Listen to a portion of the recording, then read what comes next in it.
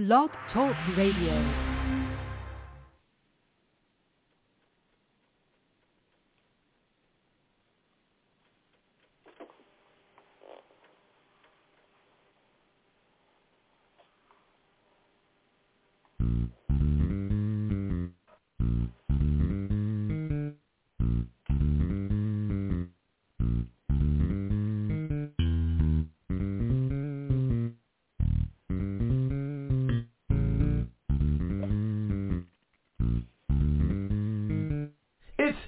Time with Pastor Steph.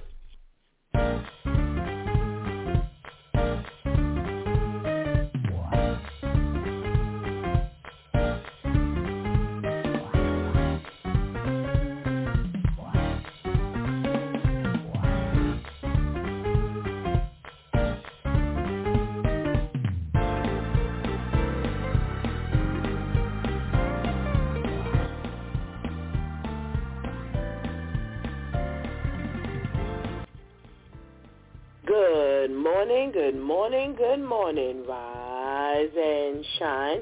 You're on with the Due Time with Pastor Steph. How are you this morning? That's what I like to hear. For this is the day the Lord has made.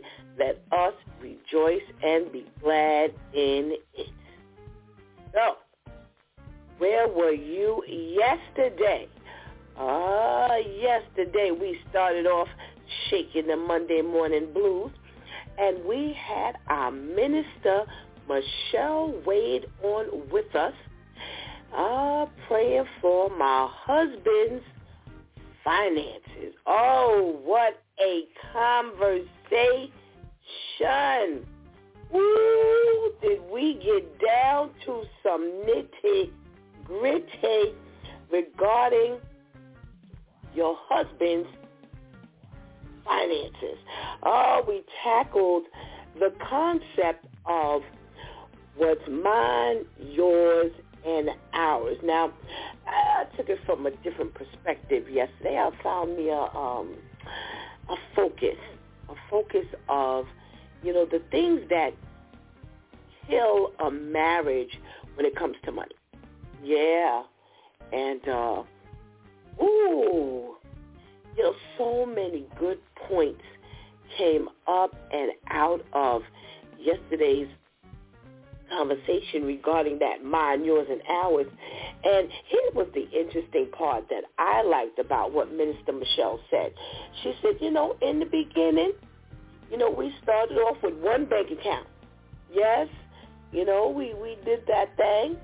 And she said just over the course of years, they've been married now 37 years. She said over the course of the years, they found that having 3 bank accounts was better, was best. Yours, mine, and then ours. Yeah. I like the way she talked about how things evolved. They tried it where it was just one, and, it does keep it clean. And, I was so glad that she said that, that worked well, because that's always my suggestion to a couple, This way you have your time when you want to spend, and like she said, maybe buy a gift, for the other one, and, you have your own, money that you can maneuver with. So I like that. I like that a lot. What else did we talk about? We talked about being in debt. Now, you got to go back and listen to the testimony that she had about being in debt and with God's people, their help, with the help of God's people. Man, why is it church folk do you the way they do you? Yeah, and, they'll leave you in a pickle, and it don't seem to matter. No. It don't seem to matter. As long as they're getting and they have what they need. Yeah. So, you got to go back and listen to that testimony because, boy, does she have a testimony. She got some stories. Well, I'm sure after 37 years of marriage, you got some stuff in your arsenal. Yeah. You can make a really good witness. We talked about power playing. And, you can lord it over my head because I make more money than you, or I have and you don't, or you know how to spend and save, but I don't, or I know how to spend and save, and you don't, and you always coming to me, and it was just a fantastic conversation. And, our Minister Michelle Wade was very relatable, and just, we have the best. I always tell you, God sends us the very best, and, everything that, we get here on its due time is very practical. You can always identify. And the best part I love is the fact that, everybody comes on pretty transparent. You really don't hear people trying to hide stuff because that, to be honest, is not really ministry. No. How can you help someone get delivered from an issue when, you're hiding, behind the cloak of, I don't want to be embarrassed, and, I really don't want to tell this. And so my advice to you, go back and listen. Yeah, because it was a good story. It was one good story. It was one good testimony. It was one good ministry yesterday morning. All right? Well, we could not finish off without getting the switch tip with Shantice. Don't mix the world with your ministry. Now, that one was good. That one was really good. I mean, she's been coming up with some real good tips. And don't mix the world with your ministry, I'm going to put a little spin on this thing. And don't mix the world with God's ministry. Because, what belongs to God is God's. And, when he gives it to you, that's exactly what happens. He gives it to you. And it is your ministry. But it's your ministry under God. And when we bring the world's ways into the ministry that God has given us, you really are not going to find that you're going to be very successful. You're not going to find that you're going to be powerful. Wow, something just came to mind. Well, yesterday, I really liked the example that Shantice gave. She talked about her personal experience with the way she used to work in the world and her work ethics and habits and things like that. And yeah, she was a monster. She was a beast, but not in that manner, as the street says it. And, when she started working for God solely, she realized that she could not do both. Yeah, she couldn't do both. It wasn't going to work. And, that's a good example to give, because, like I said yesterday, I used to hear the things that she used to say and do, and I used to tell you, listen, me and you could never. No. And then when she actually kind of started working for me, boy, oh boy, she had to change, the way she was doing things for God, because those things just were not going to work that she used to do in the world. And as we were talking just now, me and, you and I started, something came to mind.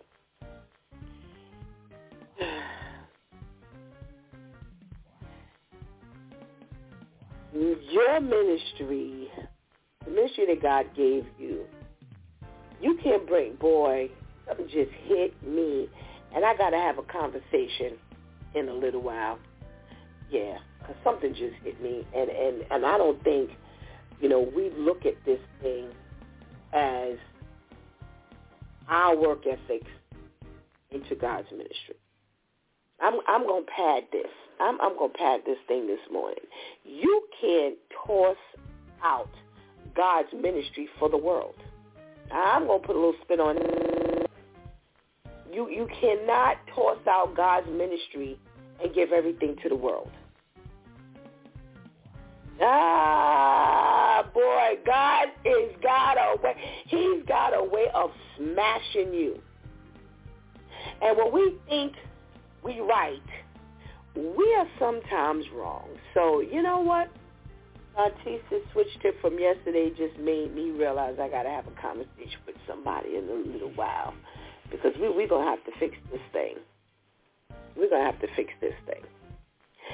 So, look at how God just works things out for us. Look at God. Look at God. Look at God. So, that's how we spent our Monday morning. Yeah. Well, today is Let's Talk About It Tuesday, Church Folk Day. Oh, yes. Well, I have to confess, I have a boo-boo. I made a boo-boo yesterday. I was supposed to announce that today we would be starting our My 2 Cents segment again. I completely forgot. I got so caught up in our guest and having that conversation, and yeah, I completely forgot. So I apologize. So today we will be, doing My 2 Cents, and I'll tell you the movie, and then you can go back and watch it. But hopefully I'll be able to tomorrow or Wednesday. What's tomorrow? Tomorrow is Wednesday. Or Thursday, be able to give you the movie for next week. So, I'm excited. I'm excited as to what God is going to do in all of our lives. And, when we get ourselves together, I had a long talk with somebody yesterday, and I listened to their woes and all of that kind of stuff. And I'm saying, you know what? The life in God, our life in God should be our first priority. Yesterday, Minister Michelle talked about that, our priority list. Our relationship with God is first, our relationship with our spouse is second, and our relationship with our children is third. And no matter what priority list you're making, that should always be number one. My relationship with the Lord. Nothing takes precedence to my relationship with the Lord. So, I can't wait. I can't wait. So, let's get this party started. Let's go get that healthy breakfast. And let's tell somebody that it's due time with Pastor Steph is on. And whatever you do, don't go anywhere because we'll be right back. If you think dangerous blood clots can't happen to you, think again. Up to 900,000 men, women, and children are affected by blood clots each year, and about 100,000 die from them. Blood clots don't discriminate. You or a loved one could be at risk right now. The good news is blood clots can be prevented. Knowing the risks and symptoms are key. Major risks for blood clots include a family or personal history of blood clots, a recent hospitalization or surgery, pregnancy and cancer and its treatments. Symptoms of a blood clot in the legs or arms can include pain, swelling, and skin that is warm to the touch, red or discolored. Symptoms of blood clots in the lungs include difficulty breathing, chest pain that worsens with a deep breath, or a cough, coughing up blood, and a faster than normal or irregular heartbeat. Speak with a doctor about your risks for blood clots and seek medical attention if you have any symptoms. On average, one person in the United States dies of a blood clot every 6 minutes. Don't let that be you or someone you know. Stop the clot. Spread the word. Learn more at stoptheclot.org/spread-the-word.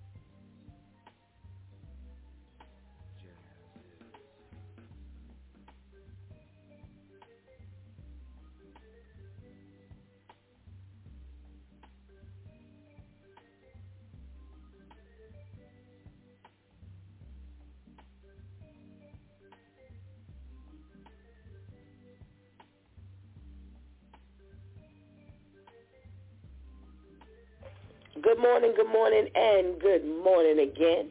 Welcome back to It's Due Time with Pastor Steph. And it is Let's Talk About It Tuesday, Church Folk Day. Thank God for my listeners. Giving God thanks that he has brought us into today. And, we got some stuff that we're going to talk about. And we're starting with our little quick story about out in Illinois. We have this 17-year-old who's in custody now after he allegedly shot 4 people. And one of those people, 17-year-old Samaya Shelton Tillman, who he was dating at the time. Now, several people were killed, and there's a 40-year-old, there's an unidentified woman and a girl, and the girl he was dating. And, is this new news? No, but it's sad news. Again, we have our young people just giving up their life. What went on that now, you have to murder several people? So now what's your life going to be like? Because you're not only going down for killing the girlfriend, you're going down for killing 2 other people. Now, there was a 3-year-old and a 14-year-old who were also inside the house, but thank God they were not hurt. But there's no rhyme or reason at this moment. They have no idea what happened, and they really got to wait for him to talk because everybody else is dead. And it's still hurtful to just watch our young people just give their lives away. It means nothing to them, to just pick up a gun and murder somebody. So here you have your 17-year-old daughter, dating, and that goes wrong. And now she ends up dead. And most times when you have a 17-year-old, you try to discourage them from dating. Once you hear them talk about they want to date, they're like, okay, listen, just stick to your schoolwork, focus on school. You know the spiel. You know what you done said to your daughter, your niece or nephew, your niece, even your nephews. You talk about them, dating and tell them there's just no time. You got time for all of that. And when you hear stories like this, you got time. You got time. And unfortunately, life gets cut short because nobody's listening. Everybody's this rush to dating and stuff like this. Man, I always say, if I knew then what I know now. Prayers for the family. Prayers for the family.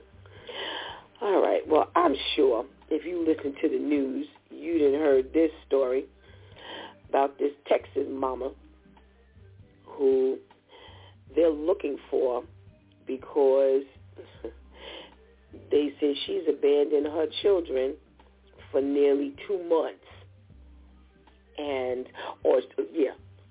At that point, 2 months late last year. And she's, the little girl's 12 years old and was in the house with her brother, who was 3 at the time. And, it made me think of Dr. Billy's story, our guest from Sunday, who said that, while his mother and father were using drugs, that he was the caregiver. He had to watch his younger brothers and sisters, and this is the responsibility you leave your 12-year-old. And they said they didn't have any food or supplies, and what gave it away is because she has a father. Her father, the 12-year-old's father, was in California, and they were living with her mom, because I don't think they had the same father. And she kept asking him to send them food.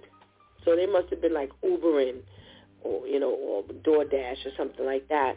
And he decided to do a little research and found out that the mother hadn't been there. Now, here's the thing. He pays the rent on the apartment.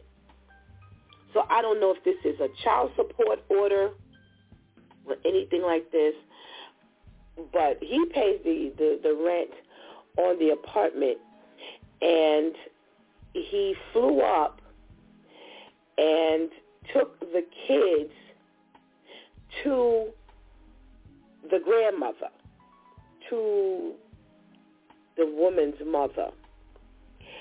And there's a third child, and she's 14. So I don't know how she ended up at the grandmother's. So this is just a weird, convoluted story, because they said that the 14-year-old, while the mother was there, ran away. And she subsequently ended up at the same grandmother's house. But I guess that was before the mother left the other two in the house. So as I'm reading the article, I'm saying to myself, well, maybe the mother's dead. Maybe she overdosed on some drugs, or, maybe she's, in some level of distress, and she left, and her intent was to go back. Well, no. They say they think she's still in the area of where she lived because she's posting regularly on her social media account. So how you done left your kids in the house for 2 months and you posting on social media saying what? What is there possibly to talk about? What are you posting? What do you say? And you're a dope, because at what point do you realize that these kids would eventually let out that they were in the house by themselves. The girl is 12. I mean, eventually she would talk. And although she didn't come right out and say anything, whatever she, this constant ordering, gave it away. But you're posting, you know what? When they rack up them charges, that would be a charge. I'd find a way. I told y'all before, you find all these charges that they're bringing up. Man, whatever, you do one thing and they got 9 charges. Well, I tell you one thing. I would find some charges for this chick that included you were posting on social media while your children were home for 2 months by themselves. That's a charge. Yeah, they could word this thing. Yeah, let's talk about it. Yeah, they can word this thing because, come on, I'm really feeling sorry for the woman. I was. Crazy things go on. You leave the house, you say, I'll be back. Something happens. Maybe she was on drugs and blah, blah, blah. No. Now, I'm not saying she's not on drugs, but you somehow got your head together if you're posting on social media, and I don't care if you're posting junk. You post it. So you posting while your kid's not eating, and that's okay with you? Well, that's all right, because that would be okay with me to charge you with leaving your kids in the house by themselves. You didn't feed them. You didn't take care of them. And then you were posting on social media. Yeah, that's what Pastor Steph says. That's what Pastor Steph says. Well, I have this other I need to make it quick. So there's an Airbnb property out in Florida. And I would love for y'all to weigh in on this one. So a family from France goes to Florida and they rent this Airbnb. While they're there, their 19-month-old daughter dies from some type of fentanyl overdose. And they're claiming that the fentanyl came from the Airbnb, that somehow the people who rented it before them had a party where they were using drugs, and somehow or another, when the cleanup crew went to prepare this Airbnb property for the next people to come up in there, they didn't clean the place properly, and somehow the baby ended up ingesting this fentanyl. Now, remember, we've heard of, the contact. Remember they said that some people have even touched fentanyl and they have become paralyzed, and there was a cop who became paralyzed. There were people who touched the door handle on the car. Remember that? So they're saying that somehow or another, this little Enora died. They had a family of 5. It was a family of 5. They rent this place. They put the children in a room, and they go out. The parents go to another room. They lay the baby down for a nap.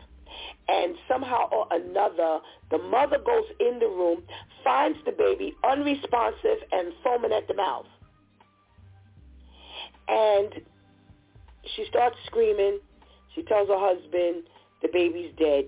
They take the baby to the hospital, and when they do the toxicity report, they put on there that the baby died with a lethal level of fentanyl in her blood. So I don't know how this is going to turn out. They are suing this Airbnb owner, and they're saying that it's not their fault. They did the research, and they did find out that the person who rented prior to them did have people there.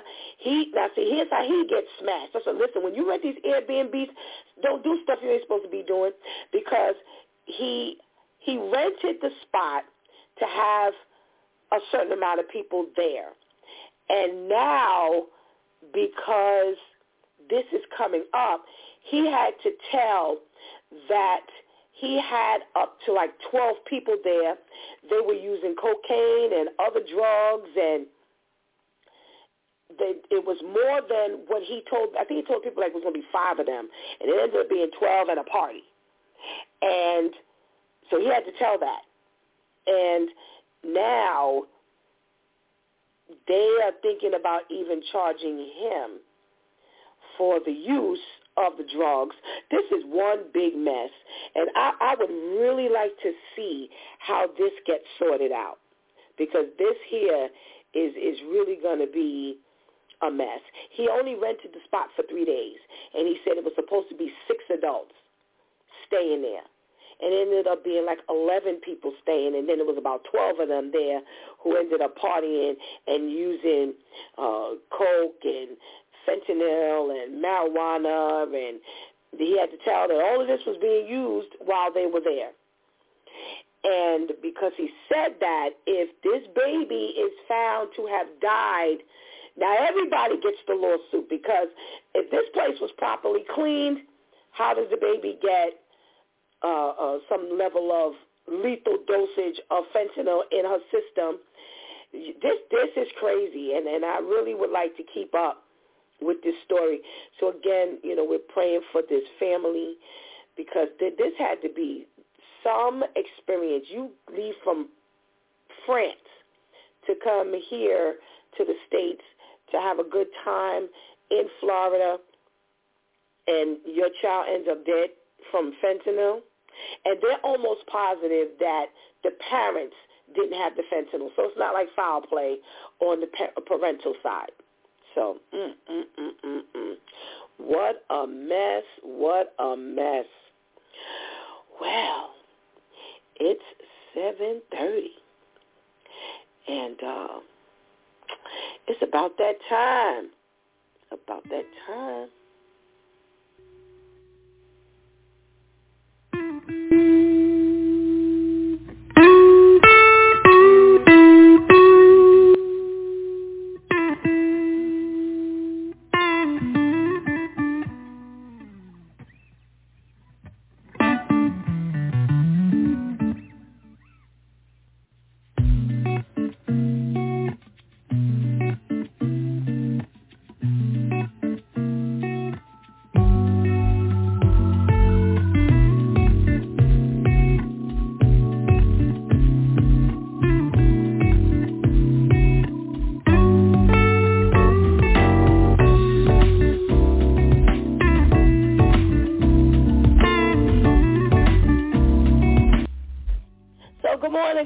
Good morning, and good morning again. You know what time it is when you hear that theme song.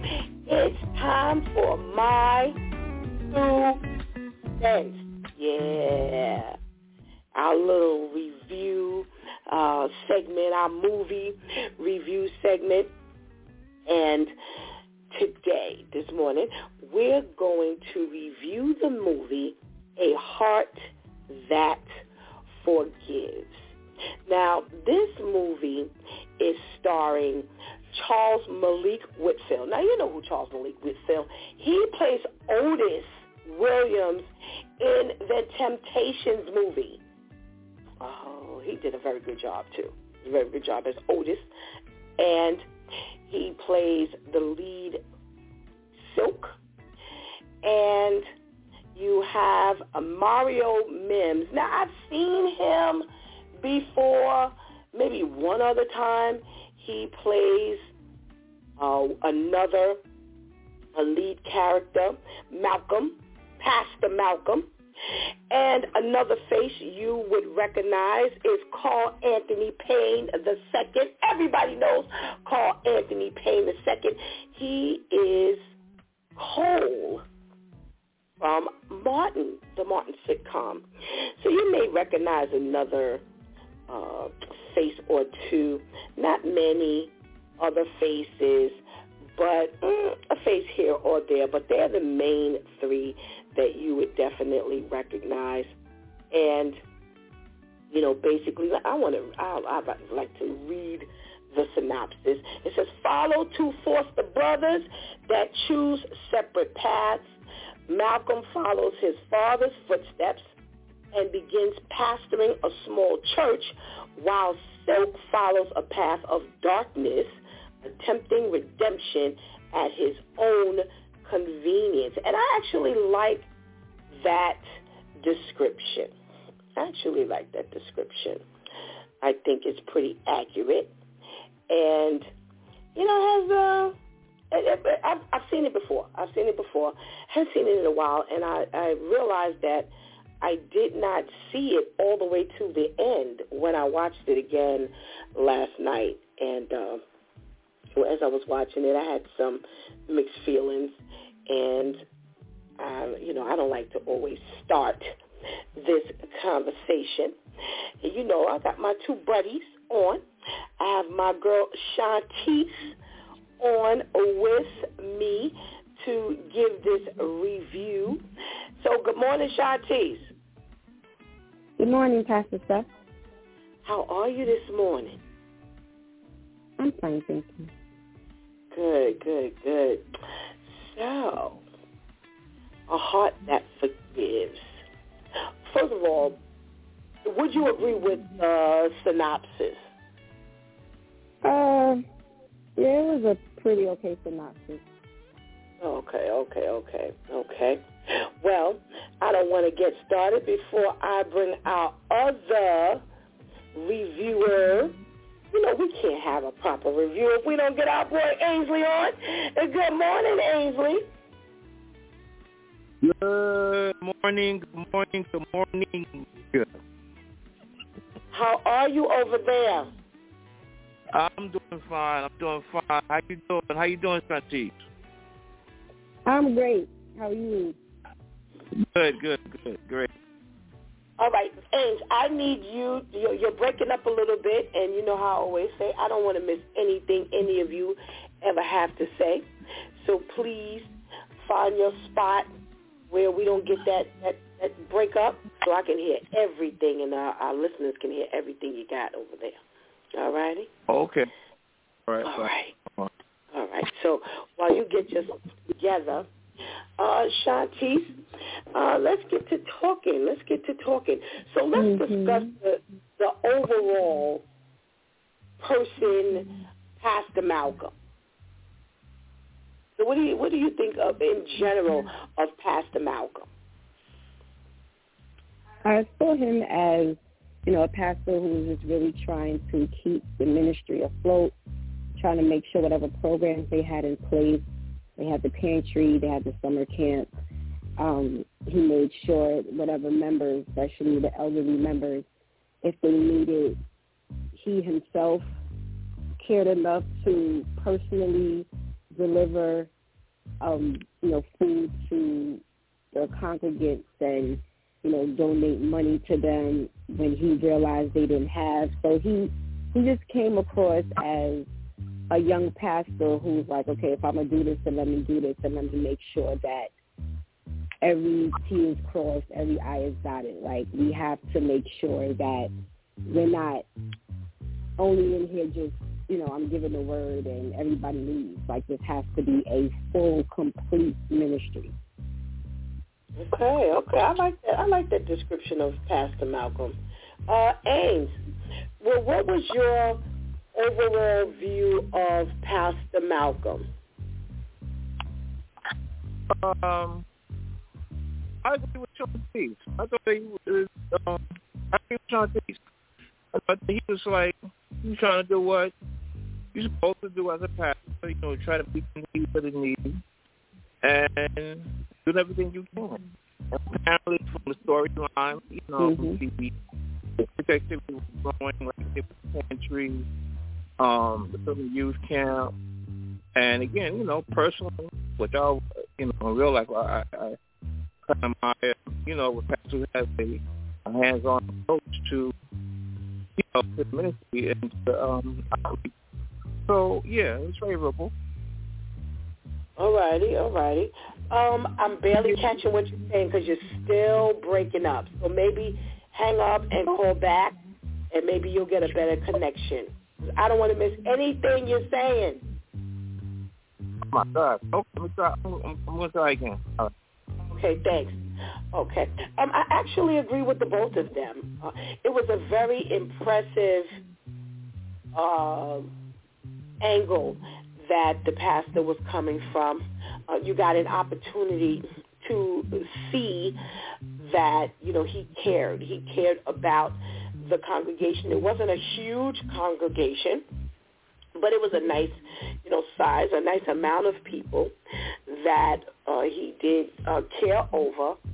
And, again, it did show you that he did have that hands-on approach where, he's not just going to talk about it, but he's going to be about it. And even showing, him visiting one of the elderly in the church, and, she's not going to tell that she doesn't have any food in the house, but when he gets there and he goes to put the care package in the refrigerator, he sees that she has nothing in there. And he then goes back. He tells her, I'm going back. I'll be back. I'm going to go back and get you another box. So, as a young pastor, it was refreshing to see that, this wasn't one who was out chasing, trying to find that wife, trying to find that, that woman, or spending time trying to, get his dating on. And, where it took over the time that he could really care for his people. So that I actually did like his character. Shantice, what did you think of Silk's character? Someone walking around with a chip on his shoulder who resents the lifestyle of the pastor. So you just went in a complete opposite direction. But you could tell, like, there was some resentment towards that, but not necessarily towards, what was the pastor's name again, Michael? Pastor Malcolm. Malcolm, yeah. There was no resentment directly towards him, but just that lifestyle. So really, ultimately, the resentment was towards God. So now I'm just going to rebel and live the opposite lifestyle. But still, of course, like, you're still soft, still showing that, you do have that weak spot. So it's like, yeah, you hard, you tough, you're making your money, you're giving financial contributions to the church. Meanwhile, you know what it is that you need, and whatever, that specific thing that may be brought up, whether it's in conversation or whatever, like, that's going to be that thing that makes him buckle mentally and emotionally. All right. Ange, you're back on with us. We're talking about the Silk character, the Charles Malik Whitfield character. What would be your synopsis of who he is?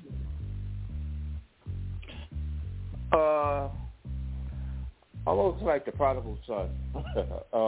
Can you hear me? How's this, first of all? I can. Much better. Thank you. Okay. Yeah, almost like the prodigal son. Like, he knows better.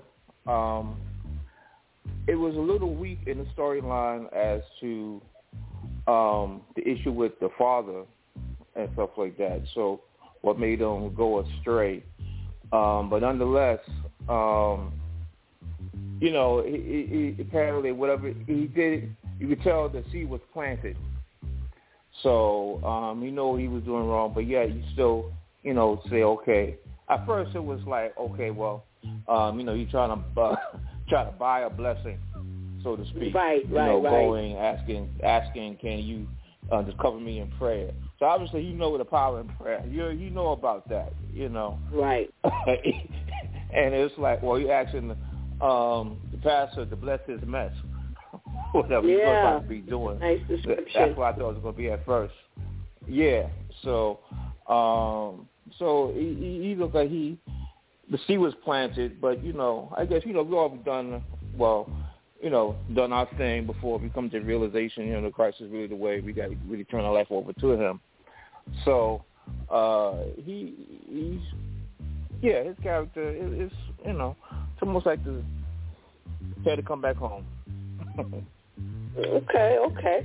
I actually agree that, you know, when the story first opens, it shows the two of them together, and they're talking, and he's asking, and here's the thing. I thought it was real interesting that the terminology that was used, you know, cover me in prayer, cover me in prayer, cover me in prayer. Every time he asked, just didn't, you know, generally people say pray for me. You know, pray for me, pray for me, pray for me. But his terminology stuck to cover me in prayer, which I agree that kind of gives you that feel, and that he really understands what prayer is even supposed to do. So even if, you know, he doesn't have that, even if he doesn't have that you know, walk in the Lord or walk with the Lord, he still understands what prayer is supposed to do. And I agree, you know, this resentment of the father, they only touched on. So clearly the father is, you know, the foster parents are the ones who instill Christ in the two of them. And you know, he alludes to the fact that it's lorded over them. You know, they were disciplined very strictly, and this, you know, he's now resenting, and because of the way they were raised, it was like too much. It was just too much of this God thing. It sends him in the other direction where Malcolm gravitates to God. So, you know, I really thought that cover me in prayer thing. And like you said, Ames, you know, it was almost like he was trying to, it looked as though he was trying to buy, because he says, you know, I want to give my tithe. And that's what he first starts off saying, and then it goes to, well, cover me in prayer. Almost like, well, I give you these tithes if you pray for me type of thing. So, you know, it was really an interesting introduction to the movie. Yeah, it was. It was a really interesting, because you wanted to know where was this going. Now, they had several storylines going on here. They had the life of Pastor Malcolm, the life of Silk, which is the thug, the street brother, foster brother, and then you had their life together. And then you had a separate storyline of, what do you call it? Some chick in the church where her mother, her parents are in the picture, and the mother is experiencing domestic abuse. Shantice, how are we? Well, Ainsley, I'll start with you. How are we doing with that? Oh, that part, well,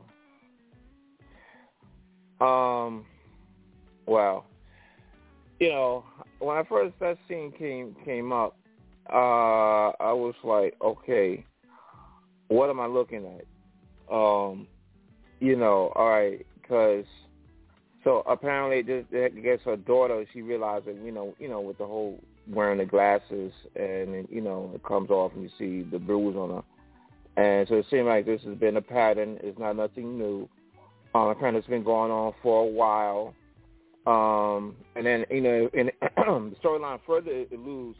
So apparently they don't say exactly, but apparently her husband, or the abusive person, let me say that, was abusive to his daughter as well.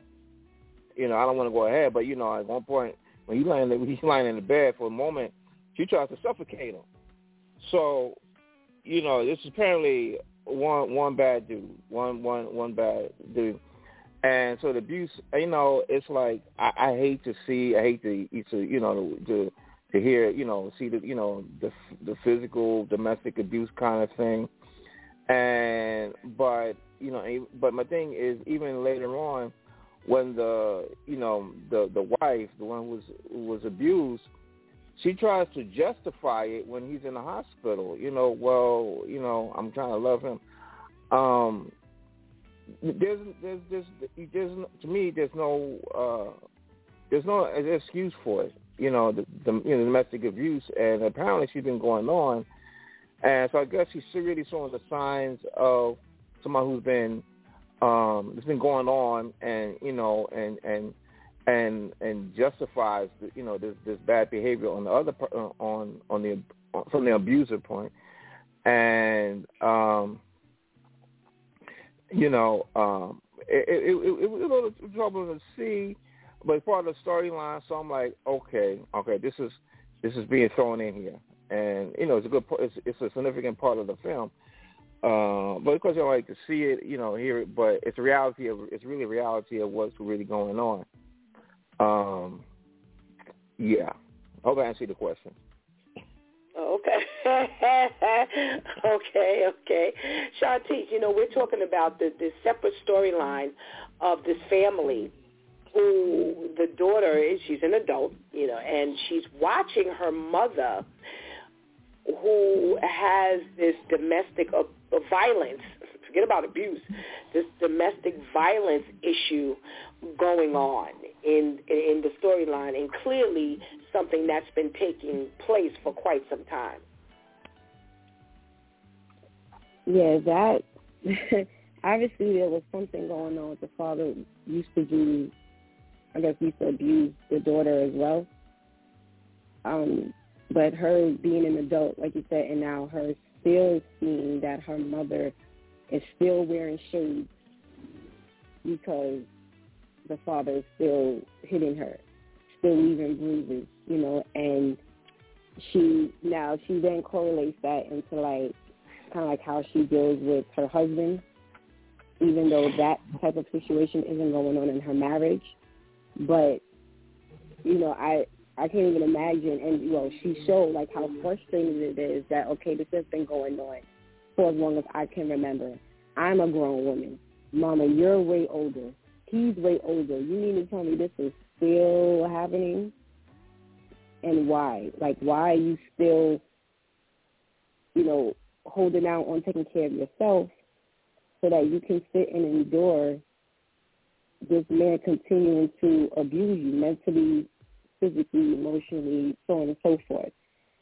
So, when those scenes got a little intense, between them, and it got to the point where she didn't want to answer her mother's phone calls because she was just so disgusted with her mother. And it was like, why are you still sitting here allowing this? Why are you still, and it just shows how a lot of the parents who are the victims, they don't take into consideration how it affects their child, even their adult child, how it affects them, because you can't dictate to someone how to feel about how they see you going through stuff, and you choosing to go through stuff. It's not like you're sick. You can't help the fact that you're sick, and now you're watching your child, a child, or an adult child. You're like, oh, my God, this is happening to my mother. But you're, intentionally allowing this to happen, and you're trying to get her to understand why she shouldn't say anything. And it's no.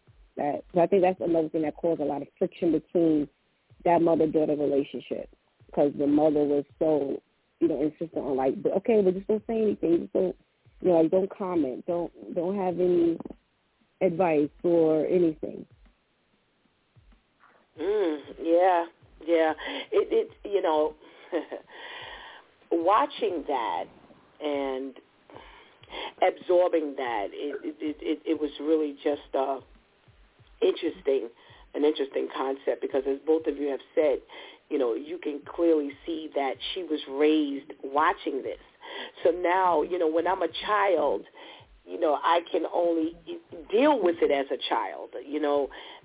When I'm an adult, this is something completely different. And, now that I have my own marriage, it's affecting my marriage.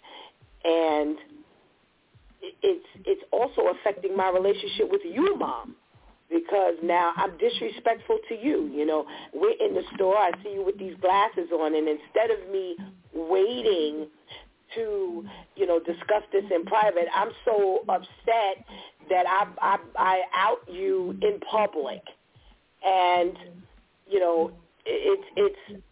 it's something something that you really have to put into its proper perspective, because again, it's affecting the relationship with the mother, it's affecting the relationship with the father, and it's affecting the relationship with your husband.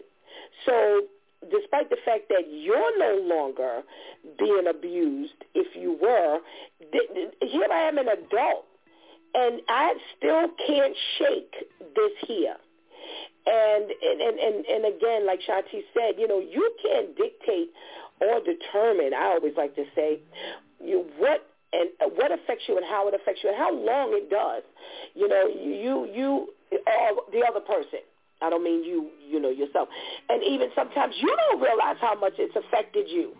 And it shows how, she actually at the end says, she explains to her husband, what goes on in her head and, why she married him or, why she does what she does in the marriage or whatever.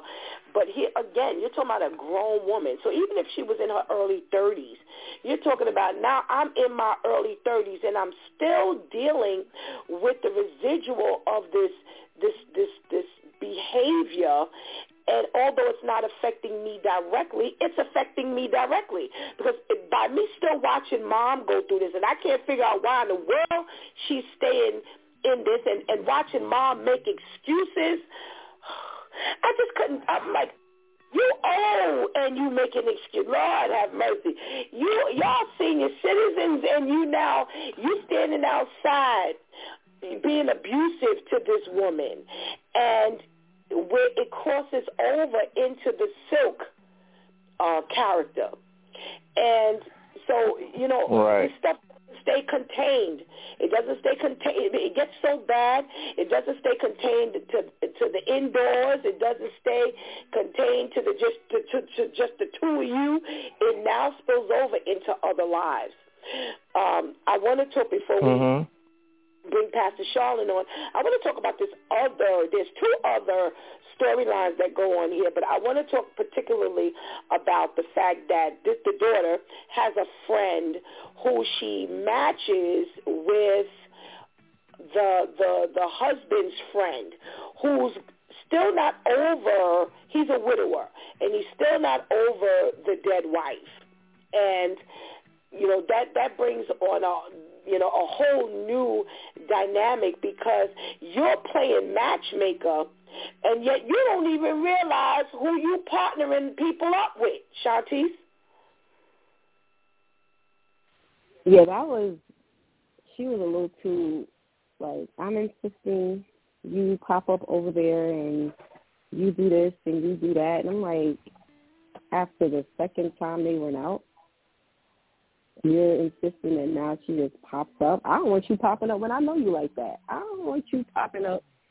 But it has everything to do with, did you really speak to your husband about his friend? Did you really try to not really build your own relationship with his friend, but really observe his friend long enough to see, even if you didn't think he's crazy or there's some high level of trauma now that he's lost his family. Like you said, you losing your family in itself is traumatic, and while people always, because it's always this mentality of, you have to be with someone, you have to be with someone, you have to be with someone. Now you're pushing your friend on him, and then you get mad when you find a gun in the car. It's like you didn't observe him long enough.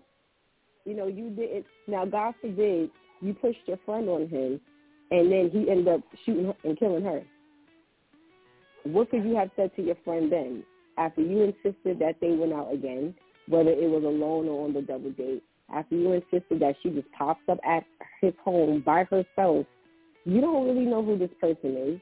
It has everything to do with, especially when, you have someone who's in a relationship or married. Now I have a single friend. Oh, you should look to this too, because, and the friend was, she already had her own level of being thirsty, as they used to say. But with you being married, for the most part, a lot of married people who have single friends, that's what they do. They now try to couple them up. So now we all can be married and we can all go on double dates, and we can all go on outings together. You know, it's couples night, and it's this, that, and the third. And it's like you yourself should have probably stayed single a little longer, considering the trauma you got going on in your life. But now you're pushing and trying to, you know, make this couple thing happen with two other people. Yeah, it was. I just thought it was really sloppy. That whole transaction, Stephen transaction. Hey, you know, we always see, you know, people trying to play matchmaker, you know, in church. We are all spilling over into our church folks segment, and you know, this is church people. For some reason, you can't see people single. Leave people alone.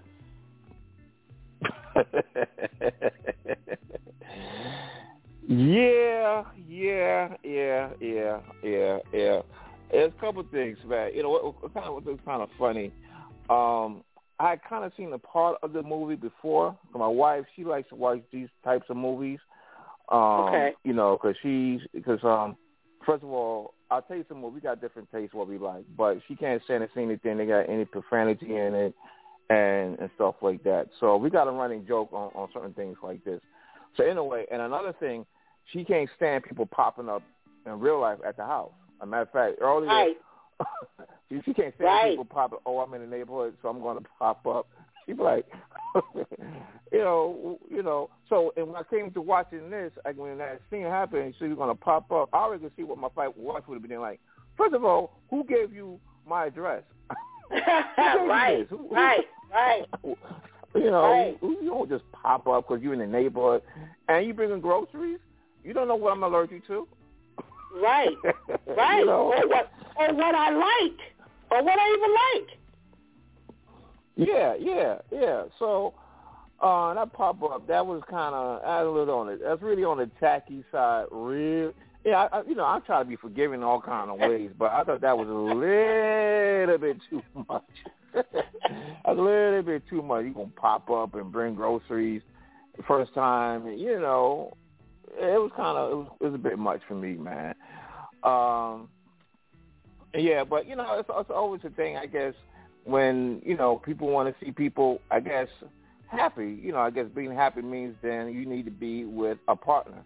You know, a man need to find a woman, and the woman needs to be matched up with some guy and stuff like that. They're all trying to put their 2 cents into it, and it's yeah. You both touched on the fact that she, you know, dropped by unannounced. The girlfriend clearly gave the address, and, you know, I laugh because Shantice and I talk about this. Don't let nobody knock on this door. Baby, if they could see our response on the other side, they'd walk away. They really would.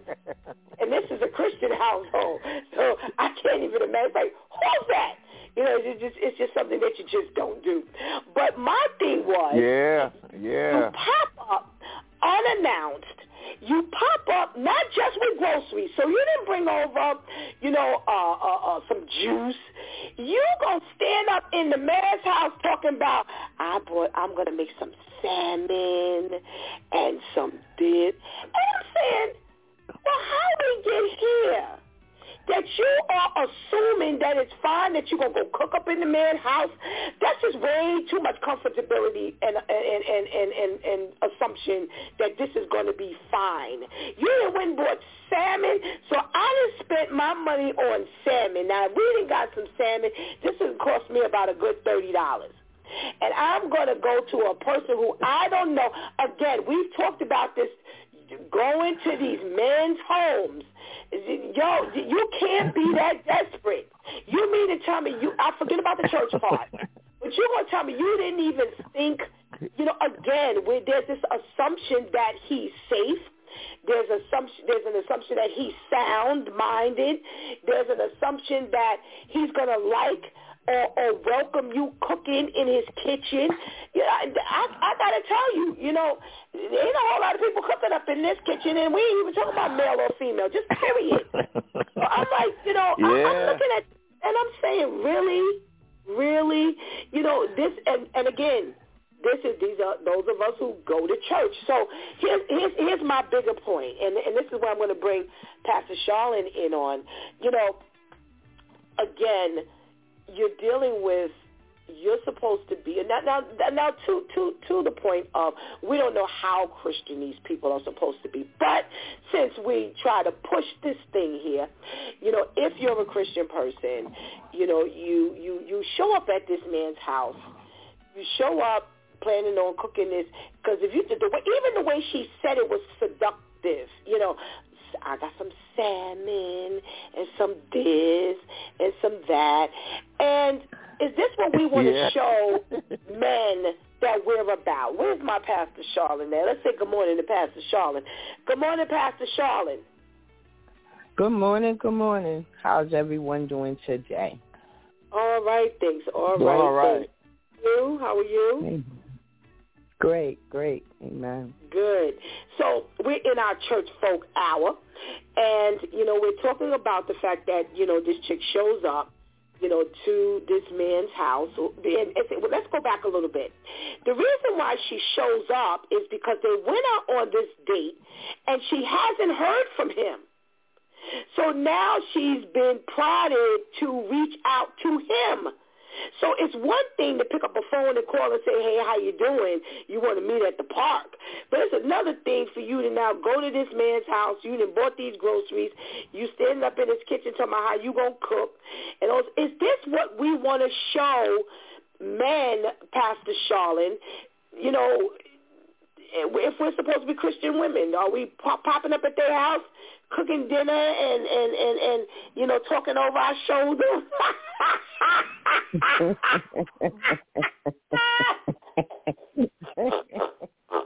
No, that is not what we should be doing. She did look very thirsty, but her friend kept pushing her. Right. And now remember, we never saw her in the church. We always saw the friend in the church. Right. That's true. That's okay, I don't want to say that piece. So when they were sitting at, let's go back with the conversation. When the wife says to her friend, because I don't remember names, and she said, "Did he call you?" She said no. She said, "Well, did you call him?" She said no. So her friend was the one that was pushing her up on it for her to make the first step. And she was like, I don't want to do that because I will look like I'm thirsty. I will look, like I'm desperate, right? But her friend talked her into it. So by her listening to her friend, she's probably thinking, because you put yourself in her position, ladies, she's probably thinking that maybe she's trying to tell her something because it's the husband's friend. So she goes along with it, and she says, okay. But then remember, the husband comes first. He's looking for the friend. Y'all remember that piece? He said, where she's at. Where she's at, right? So now my thought was the wife had a conversation with him, with her husband, to say that I sent her back to him.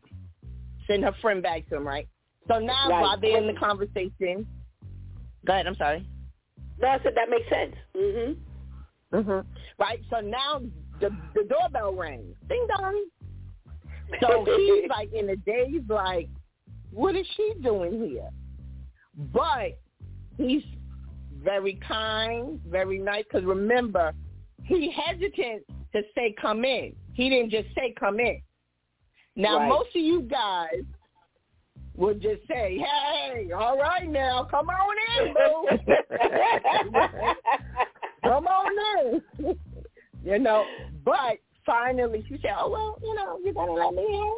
So she comes in, and so now he has to get rid of his friend, of course, and then she leaves. So now, the seduction. But as a female, a Christian woman, one, she shouldn't be at his house. Two, all your dates should be in public.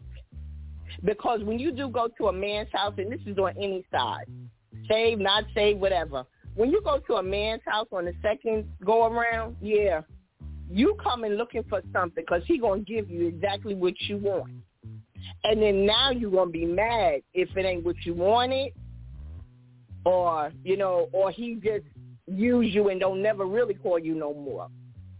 But remember the scene when, let's go to the groceries, because now we got to look at how she did the groceries too. As she was taking them out, when she turned around, she leaned herself up against the counter. Right. So look at him. He stepped back away from her. Right. This is not his doing.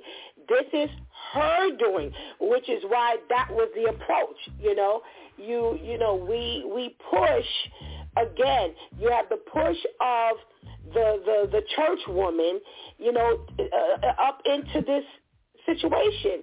And again, you know, my question was, all right, so the friend is walking through there talking about, well, where is she? And I was kind of scratching my head at that point, Shanti. Did you like wonder what that was about? Wait, say that last part again. I'm sorry. When Pastor Charlene brought up when the friend, the husband, walks up into the friend's house, he's like, where is she? Yeah, I was like, what did he hear that had him on some type of alert? Like, was he trying to be sarcastic? Like, oh, I'm expecting you to have slept with her and she's here? Or what? I think it was more sarcasm. It had to have been, because there wasn't anything said or done in between them leaving the comedy club and him just popping up at his friend's house looking around that would have him seriously going there like, oh, you know, how did it go? You know, I'm sure she's here. I'm sure, you know, she spent the night. You know, so when that first happened, I was like, after that particular scene, like, okay, he stopped looking around and they were just talking. I was like, okay, that had to have been sarcasm, like, because what was said or done that would have had you really, you know, go there out of concern, or even, you know, from a man aspect. You know how men talk about, you know, the women that they're dating or whatever. Like, no, that had to have been sarcasm. All righty. And, you know, there's a part, speaking of the women in this movie, there's a part where there's another seductress in this movie, and, you know, it's the church secretary. And I'm like, what's the matter with these people? What does that look like to you as a man, you know, watching all of this go on? Because we know they've got these sexy looking, y'all need to have somebody with some buck teeth, a wig that's twisted on the side, who got some turned over shoes. What is this with these people, you know, and they go hire these women, these church secretaries that are really good looking. And that just never seems to work out well. Yeah, but mind you, it's a twist. Now, I remember there's one scene where, I mean, when he's walking one way and she's walking the other, and, you know, she wasn't even giving him the time of day. Right? You know, I guess he asked for something on the desk, and, you know, he couldn't even get out. She just walked right past him. But the minute he get a little bit of money in his pocket, he's good on a nice suit, he start looking good, he got some cufflinks on, he got a nice watch on, which somebody just gave him, by the way. You know, so you getting blessed. You don't know how, people don't know how you getting blessed. All they see, oh, you got the bling, or you looking good, you got the suit on. Now, at the same time around, oh, now you want to give them the time of day. Like, oh, you done stepped up, so that means we done stepped up. So, hey, how you doing? Hey, how you doing? But then, you know, if you got game enough, you realize, no, it ain't how we doing. No, I was just blessed this way with this way. You know what I'm saying? You don't know how I got this. And, you know, so, I mean, I hear what you're saying, you know, okay, get the busted up.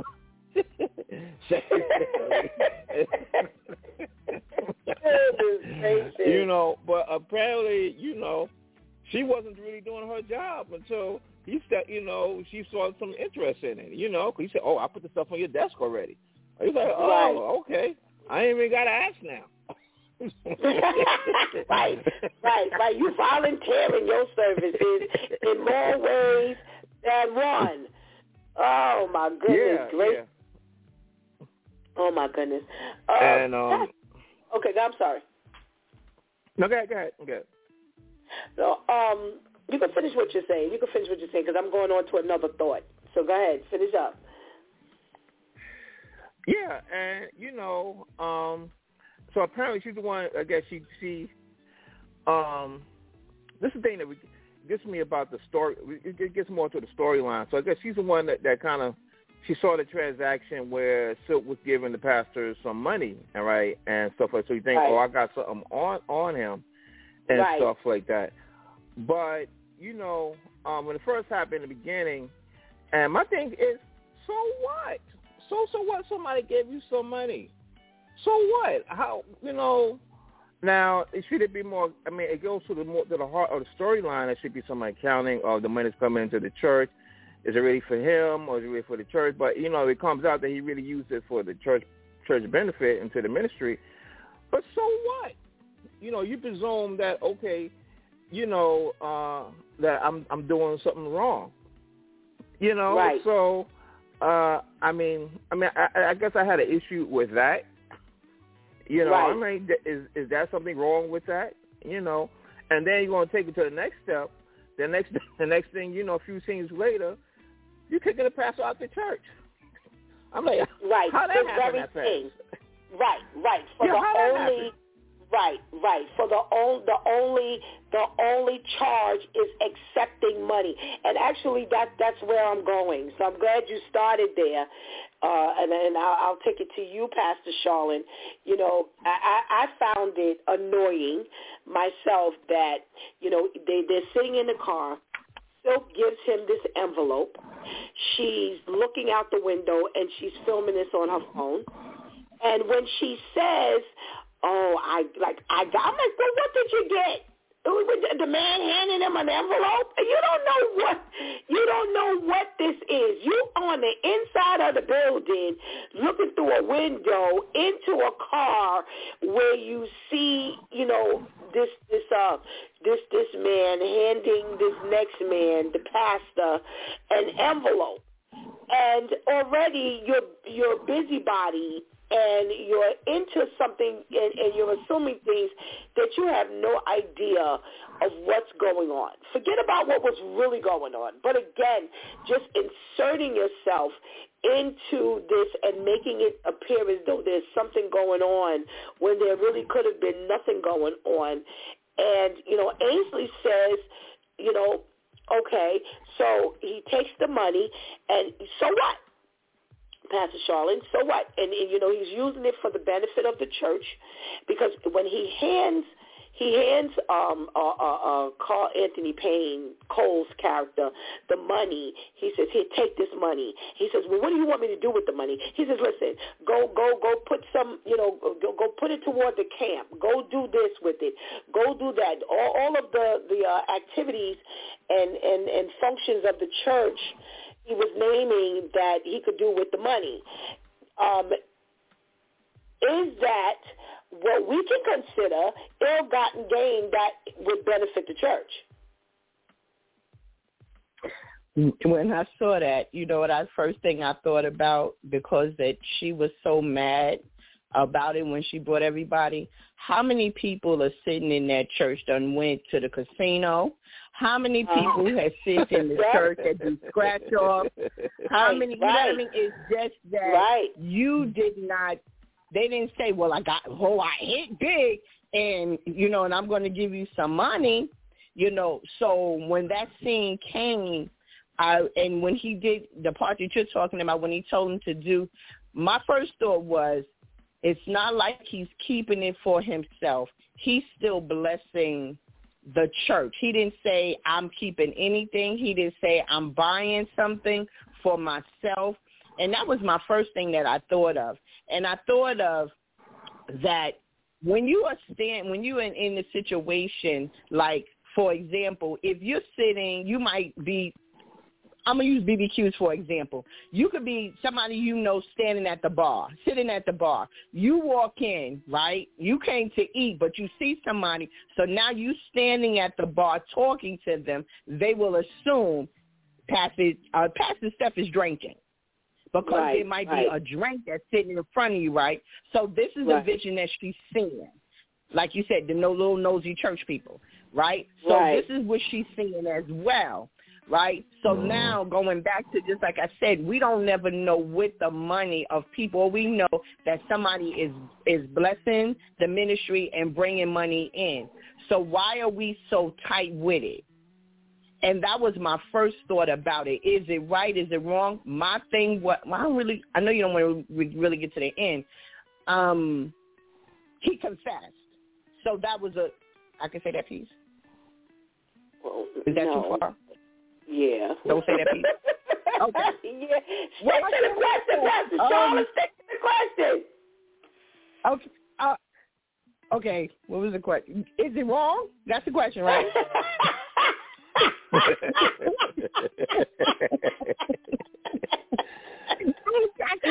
Right. You know, Avery said. Right, Avery says, so what? You know, so what? You see him giving money. And we then go into, okay, so what he does with the money. And, you know, could this be considered ill-gotten gain? That was my question. He blessed the church. He helped out the church. I'm going to stay right there. He blessed the church. So I'm going to stay right there. Yeah. Okay. Shanti. Mm-hmm. Well, what's your thought on this entire thing? Well, I wanted to know how she was able to get a picture from through the blind into this car that had tinted windows. What picture did you get? Because I got an iPhone 12 Pro Max. I can't take a picture from this window into a car that's sitting right in front of my house, and that car wasn't even right outside the window. That car looked like you got to walk outside the church and walk some feet to get to that car. So that in itself was just like, here we go with the buffoonery. Okay, then you got this is how I'm gonna blackmail you. Shut up, you just mad because you ain't getting none of that money.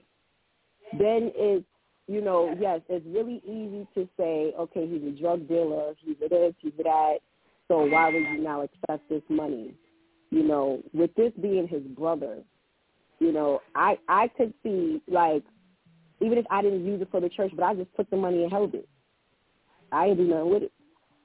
You know, so me personally, I don't agree with you using it for the church because you weren't ignorant to where this money came from. You know, so now if someone did find out that you used this money, it could be like, oh, well, Pastor don't care where the money comes from as long as he did it to do whatever. But if I now just took this money and held it for you, because now look what happened. Now you can't even work at McDonald's, so now you need this money that you gave me. You need this money that you thought I was going to use to buy this new organ and buy myself a new suit and all this stuff that you was telling me to do when you was out there in the street living your best life. Now, you can't do that. So I bet you need this money now, you know. But a lot of it just has to do with minding your business. You know, let God deal with the pastor as far as, you know, you shouldn't be taking this money and utilizing it for my services and my home because you know where this money came from. Despite the intentions of Silk, you know, to the non-believers, it don't matter. Money is money. You know, to God, it does matter because money just ain't money. You know, God deals with the intentions and all of that. But it just had everything to do, you know, and again, with Pastor Malcolm, it's, you know, I shouldn't accept it because I know where it's coming from. At the same time, I don't want to insult him. So I don't have any personal desires as far as I'm going to take this money and use it to my personal benefit. So now I'm going to use it to the benefit. The church needs stuff. The church needs, you know, the pantry to stay open. The church needs a new organ. The church needs to keep the summer camp doors open. So I'm going to utilize that. So I understand that dilemma as well. But this whole blackmail thing, like, that was so weak.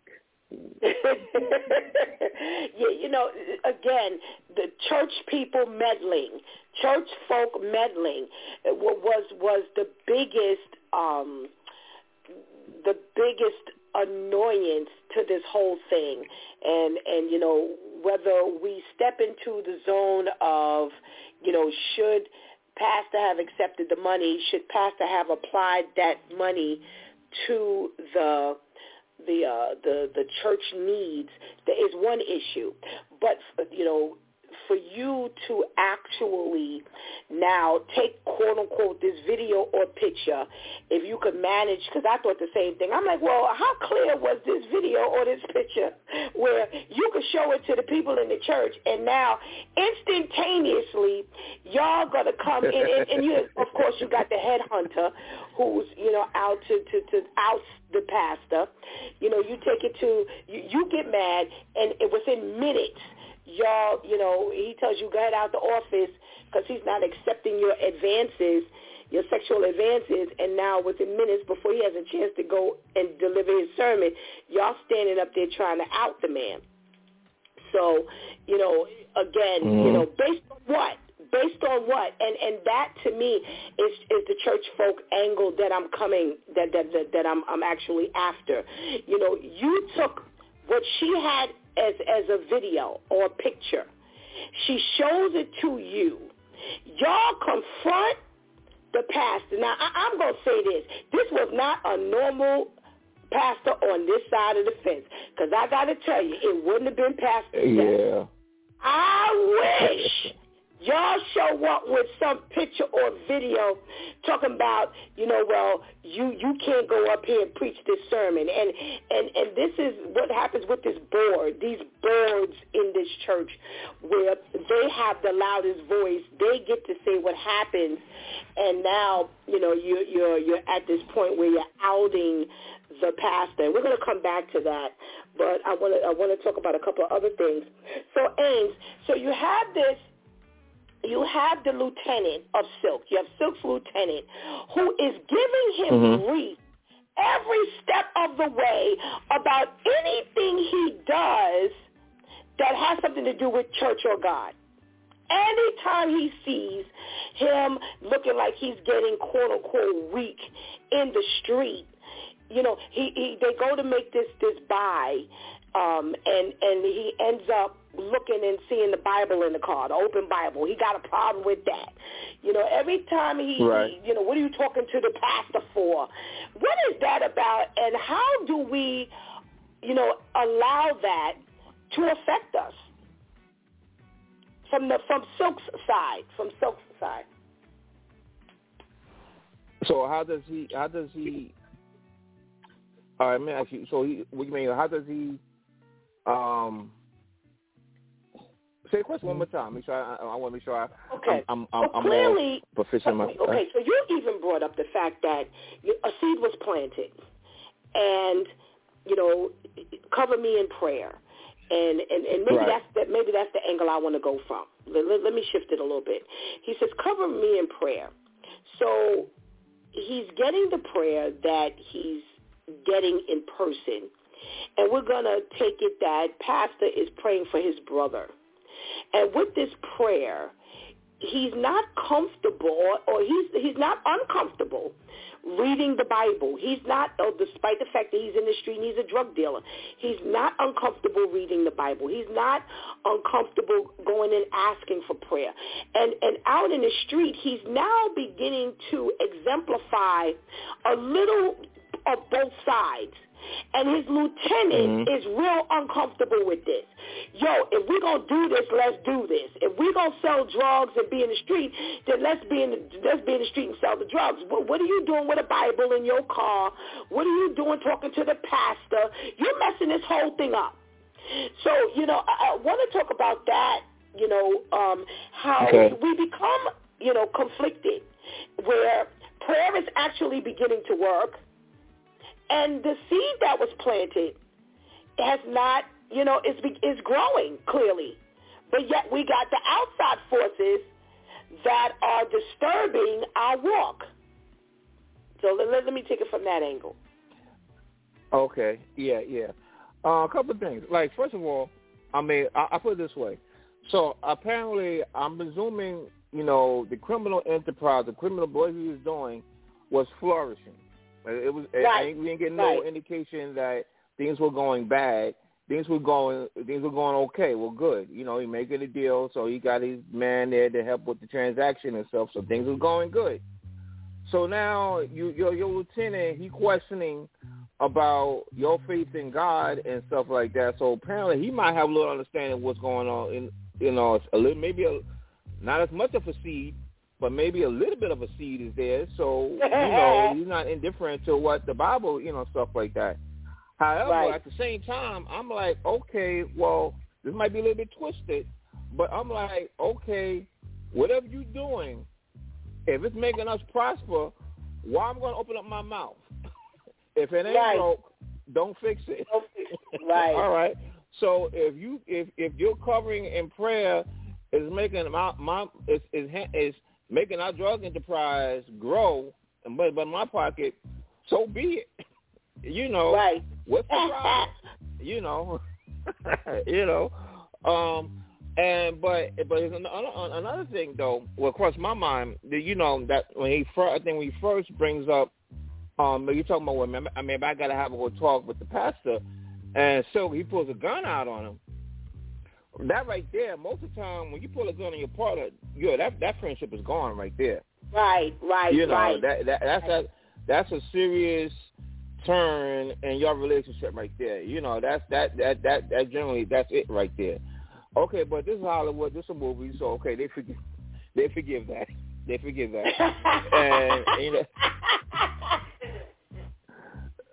And here's another thing. So now remember, there's one part. Well, Silk, he's getting on Lieutenant, because he was like, because I guess on back in my oil, and he said, "Yo, where's my oil?" Yeah.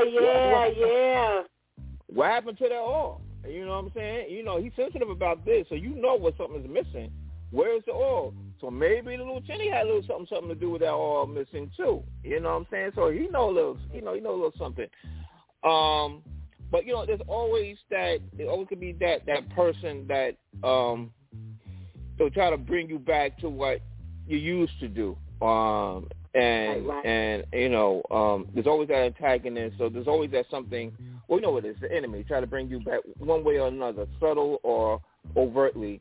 Bring back your past, and okay, this is how it should be. This is how it used to work before. This is how it should work now. Bring you back to a lifestyle contrary to a Christian lifestyle. So, he was a character though. He was a character. Now I didn't quite get at toward. I don't want to get this far. I don't know. Then, when the gun goes off, when the lady, that's another thing. I don't know how. Avery. She throws a gun all across. First of all, is that a real way to handle that? You're gonna throw a gun off a bridge. It goes off at the same time and same place where they're at, and it goes off.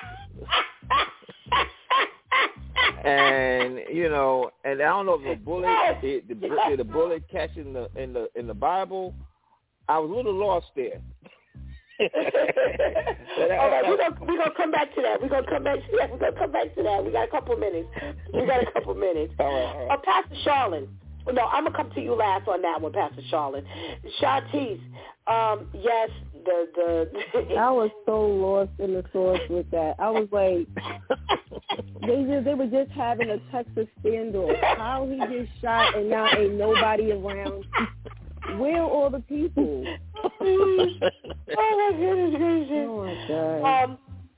Shantice, I want you to take, because I want to give Pastor Charlene something different. There was a quote. During the altar call, and he says, "Take one step. If you take one step, God will help you the rest of the way." Now that's versus the saying that says, "You take one step, God will take two," which I can't stand that saying. Oh my goodness, I can't stand that saying. What's the difference to you? me hearing, I never heard that before, but me hearing you take one step, God will take two, so then who's going to take the fourth step? That's what my head is. And then, like, that sounds so dumb. I've never heard that before, but that sounds dumb. So whoever, Christians, if y'all use that, please stop. Please stop. That sounds dumb. Versus you take one step and God will, take the rest of the steps. Makes all the sense in the world when we read the verses where Jesus says, "It's come to me." Where Jesus says, "All you who are heavy laden and burdened." Heavy laden, and I will give you rest. Right, and I will give you rest, and I will give you my burden, because my burden is light. That it makes sense. So, like, all God needs to hear you say is yes.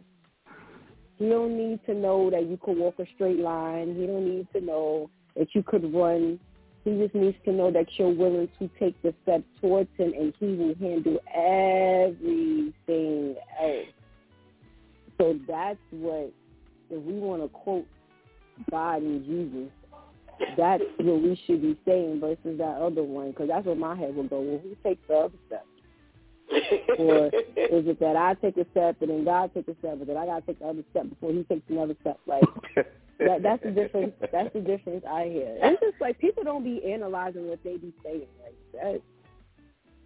I actually like that breakdown of the first. I actually like that. I think you did a really good job. I think you did a really good job with that. I'm a patent it. Actually, you did a really good job with that. Thank you. Pastor Charlotte, you kind of advanced us a little while ago to the end where, they kick him out, or they have the meeting. Let's put it that way. They have the meeting, to kick him out of the church, for the fact that, the biggest charge is that he took money. They really have nothing else to charge him on. And he then confesses. And, he says, I took the money and this is what I did. And, I'm just a man. I'm just a man. And, I'm sorry. I'm sorry. And, I know I messed up and I tried to cover it up and, so forth and so on. And, I'm asking you as a pastor, when you were once a congregant,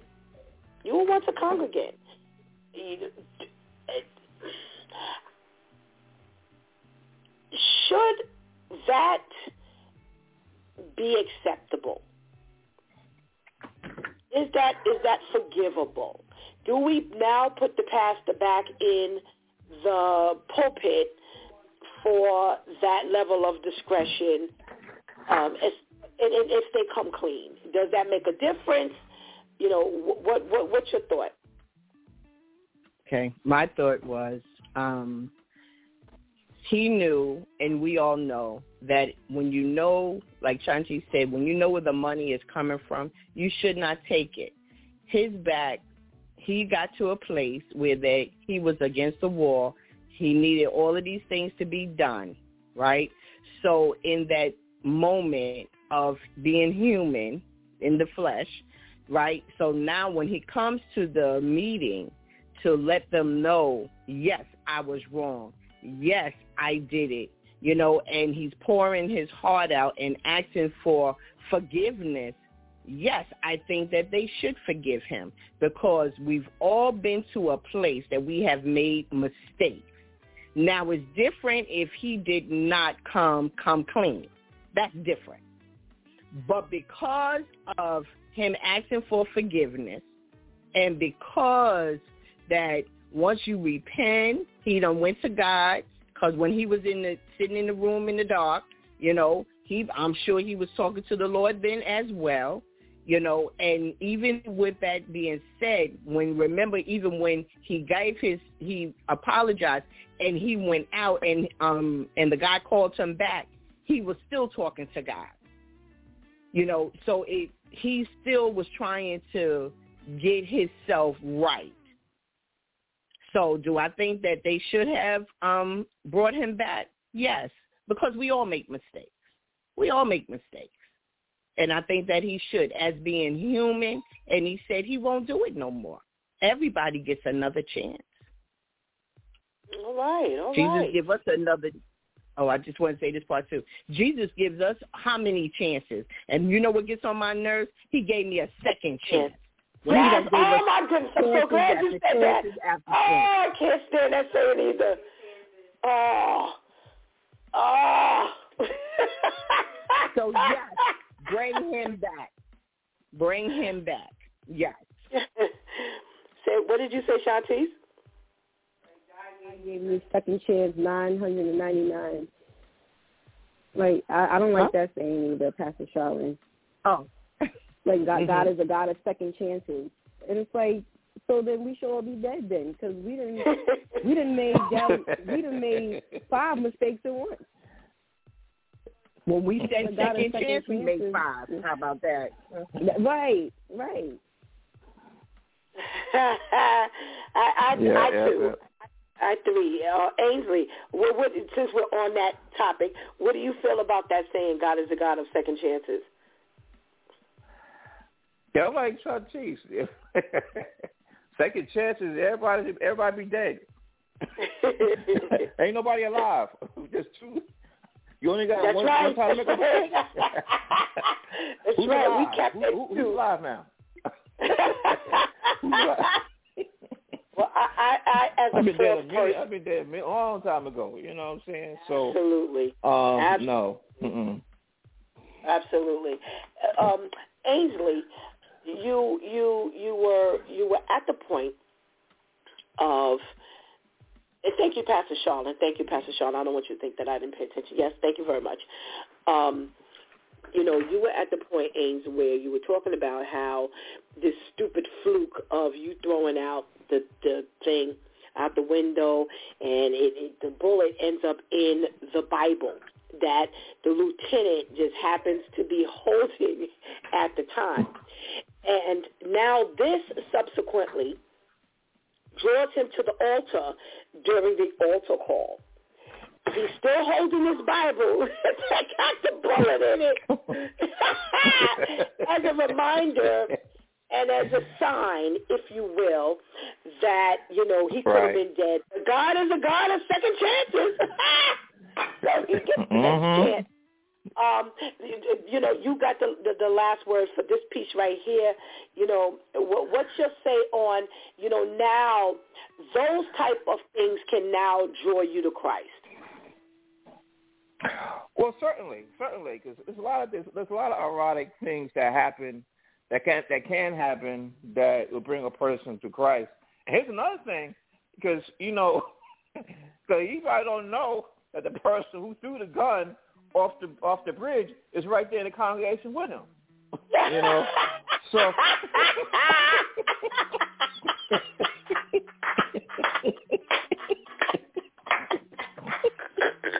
So. Oh my goodness! I forgot to think about it that way, Ainsley. So it's a lot of things that happen coincidentally. We could say coincidence, but in some kind of way, however the Lord leads a person, how a person is led to Christ, so be it, really. However coincidental it may be, ironic, so be it. Everybody has their story, on that. So be it. So, a gun flying off a bridge and all of a sudden hitting the Bible, saving your life. Okay, that's it. Hey, if you save, all right, so be it. To God be the glory. Oh my goodness. All righty. Shantice, I'll come to you. No, it's Pastor Charlotte. No, wait. Shantice. So I want to say, flick it or ditch it. What am I saying? What am I saying? Thumbs up, thumbs down. That's corny. Give me a thing. Oh, I don't know about that flick it or ditch it. That's what I'm you may need to stick with thumbs up or thumbs down. Thumbs up or thumbs down. Until we come up with something. Pastor Charlotte, should they watch it? Go see it or don't even bother? Don't even bother.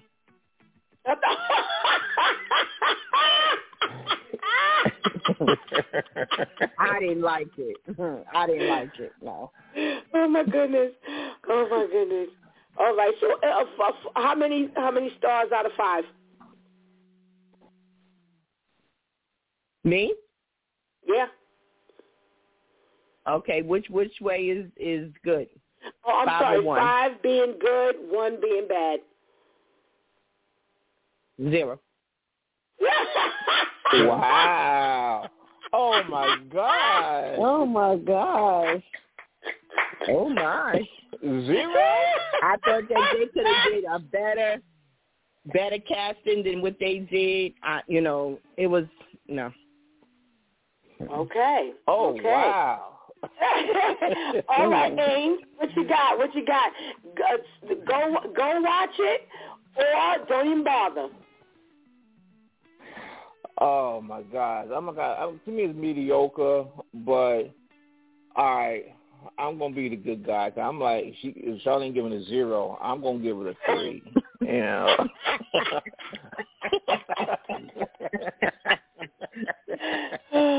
Okay, you're going to give it a 3. Why? Why does it get a 3? It's. I mean, there's a lot to be desired for. Like I said, certain things. There's some things in the storyline is a little weak.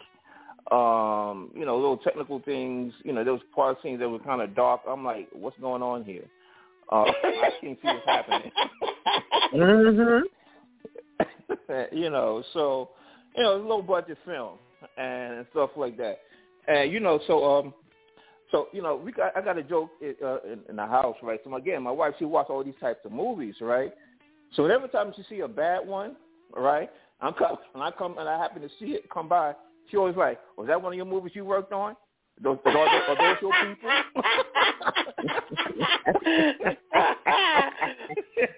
Wow. So I was like, in this case, I'm like, I give it a 3. I'm going to be a little forgiving. Because believe me, I've seen a whole lot worse.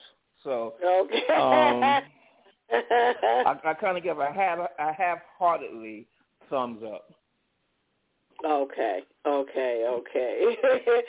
Tati, don't see it or don't even bother. Now, you had Otis Williams from the Temptations in it, so that helps to boost it up a little bit. I would say go see it because just like Ainsley said, I done seen some stuff where I couldn't get past the initial credits. So with the Savage movie struggle that goes on this end, this was decent. I could stomach it. So I would give it 3 stars. Okay. There was a lot going on in the movie, and it would be 4, but this is my second or third time watching it. I never made the connection of the gun being thrown over the bridge, that's the bullet that hit. So that just plummeted a star for me. Like, what are you talking about? I was, like, so lost. I always wondered, like, where did the bullet come from? The way the lieutenant pulled his gun out, aiming at the ground. Like, it was just, that whole scene was just, like, horrible. Yeah, I'll say 3 stars. All righty. Okay. Can I ask a question about that? Yes. When they threw it out the window, when she threw it out the window, wasn't there a gate and it went up over the gate and came down? Did I see that? Well, Pastor Charlene, the gate had holes in it. Didn't you pay attention? The gate had holes in it, and a bullet is very small, and the bullet can easily go through the hole in the gate. No, I thought that the gun went over the gate. I thought I'm going to look at it again just for that piece. I thought that when she threw it out the window, the gun went over the gate and went down on the side of the gate, not through the gate. I thought it went over the gate. Oh, my goodness. Yeah, It's and a I know bullet that that I did like in the the Bible. ending. That was my favorite. Huh? Wait. Everybody talked at the same time. What happened real quickly? Me saying, okay, that scene. Okay, go ahead. I'm sorry. No, Pastor Charlotte said her part. What did you say, Ainsley? I was missing. I couldn't understand. Okay, she was in the car. Why was she was in the car with the friend? I couldn't get that. I was like, what? How that come about, and how the whole gun came out? I missed that. I was like, hey, you gonna take somebody's gun to throw it out the window? First, I'm like, who is this? And you gonna take it and throw it? No. Let's go back to how she even got the gun in her hand. Well, he bumped forward. Oh my goodness, that was the worst scene ever in any movie I've ever seen. He bumps forward. He jerks the car. She hits her head, bumps the glove compartment, and the gun falls out. That was worse than her throwing the gun out the window. And as Pastor Charlotte said, it went over the gate. Oh no, I could take over the gate before. It was the worst. It was the worst. That part was the worst scene ever. It was that I could eat the gate part before I could eat the part how she got the gun in her hand. The compartment never opened. It was just that was the biggest flub of the movie. So wait, I'm sorry. So then what bullet hit him if the bullet was in the Bible? It didn't hit him. It didn't hit the lieutenant. No, I'm talking about Silk. What bullet hit Silk? It went off several times. All right. Oh, so it bounced around. That doesn't even bounce around. Okay. Yeah, there were several. It was, pow, pow, pow. And one of the pows went in the bullet. The other pow went in Silk. Hit him in... I have never heard of a gun going off multiple times and no finger is on the trigger. I've been to the shooting range before. How does that work? So, I thought other people were shooting at them and stuff like that, but I'm like, well, they was all gone. I'm like, well, yeah, I was torn off. So everybody was afraid of the flying gun. Okay. Did it bring your numbers down yet? Y'all still on 3? Y'all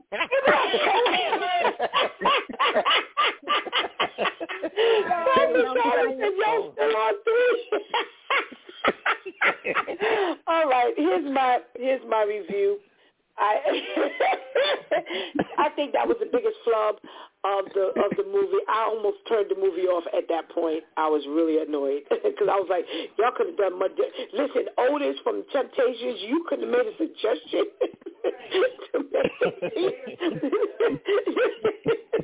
You could have done better by them because you were the seasoned person in the room.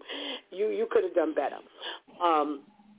But I give it 2.5 stars. I didn't get through it the first time. Like I said, I know I had seen it, but I clearly didn't see it all the way through. I had to sit through it this time.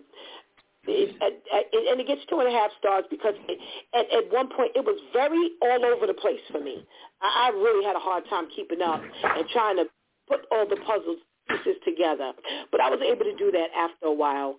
And so it got to 2.5 stars because I did see, some of the things that, the forgiveness factor and, things like that. So I think it kind of ended in a certain manner. And, so they're the 2 stars. I say go see it. I say go see it. And I'm with Shantice and Ainsley. Trust me when I tell you that in comparison to some movies, this get 5 stars in comparison. Shantice and I cannot look at TV because on a Sabbath night, if the credits come up smudgy, it don't get no further. Credit. If they press a font for the credit, it's questionable. I cannot watch this movie. So, we don't get very far here on a Sabbath movie. But I would say go see it. It's worth it, for what you can glean from it with the big flub with the gun thing. They really needed to have left that out. I would have rather seen the hillbillies shoot them. Let's have the gunfight. That would have you could sell that a lot easier because everybody had their hand on their triggers. the finger on the trigger. So that would have easily been sellable. So, let's do that. But thank you so much, my Due Time crew, for our reviews on this movie, and we pray you have a blessed day. Thank you. Thank you. You too. Watch out for those flies. You take care. Oh, my goodness gracious. All right, let's get that benediction going. Let's see. To him who loves us and has freed us from our sins by his blood and made us a kingdom, priest to his God and Father, to him be glory and dominion forever and ever. Amen. That's Revelation 1, 5, and 6.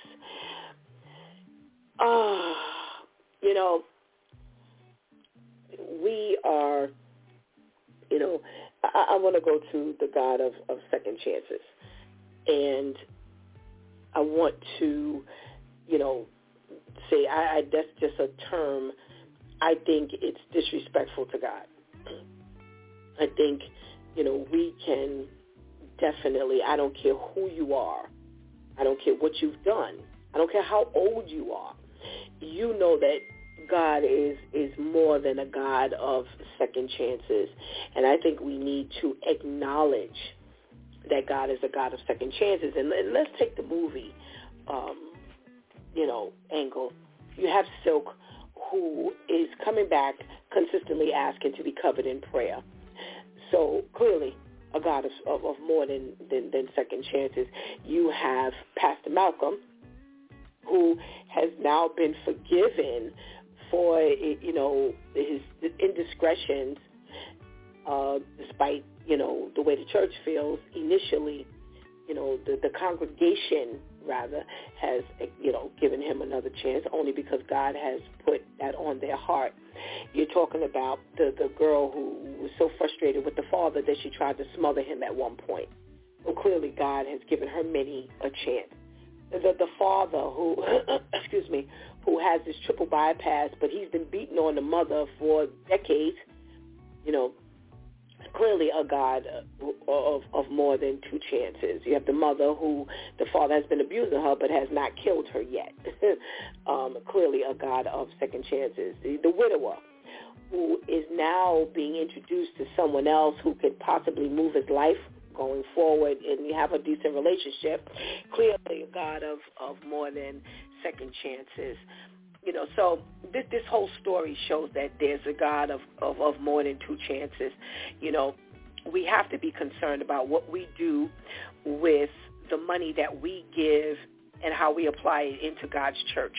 If this money comes from you killing people slowly, the community is being torn down by your activity. That's something that we have to think about, unfortunately. We can't, again, it is ill-gotten gain. We can't now take what's killed the community and now use it to benefit the community. It's either clean or it's not clean. And we can't wash it with prayer. So if God wants you to have this camp and organ, God will definitely send the funds and send the blessing for you to have it. So come on, let's do things God's way, the right way, and make sure that our hands are always clean. You've been listening to It's Due Time with Pastor Steph. Join us Monday through Friday from 7 a.m. to 9 a.m. where we discuss matters of the heart, mind, and spirit. As you go through your day, be sure to set your mind on things that are above, not things that are on the earth. They will only serve as a distraction. Remember, prayer changes things. It's Pastor Steph signing off, and I want to thank my Due Time crew for coming through and giving my 2 cents. Please don't miss this opportunity to give your life to Christ right now. Please do not miss this opportunity to strengthen that relationship with the Lord right now, because later is not promised to us. If you watch that movie, you'll see. Thank you for hanging out with us today and helping us do what we do. Until tomorrow, God spares, where it's Wow Wednesday. I love you.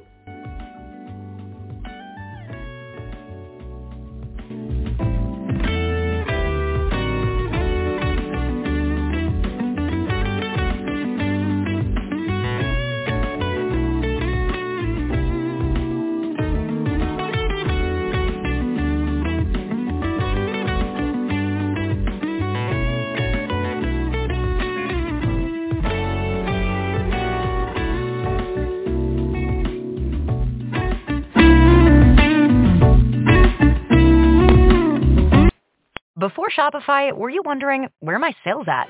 Now you're selling with Shopify, the global commerce platform supercharging your selling. You have no problem selling online, in person, on social media, and beyond. Gary, easy on the cha-ching. Oh, sorry, but my Shopify sales are through the roof. Start selling with Shopify today and discover how millions of businesses around the world use Shopify to ignite their selling. Sign up for a $1 per month trial period at shopify.com/listen. Shopify.com/listen.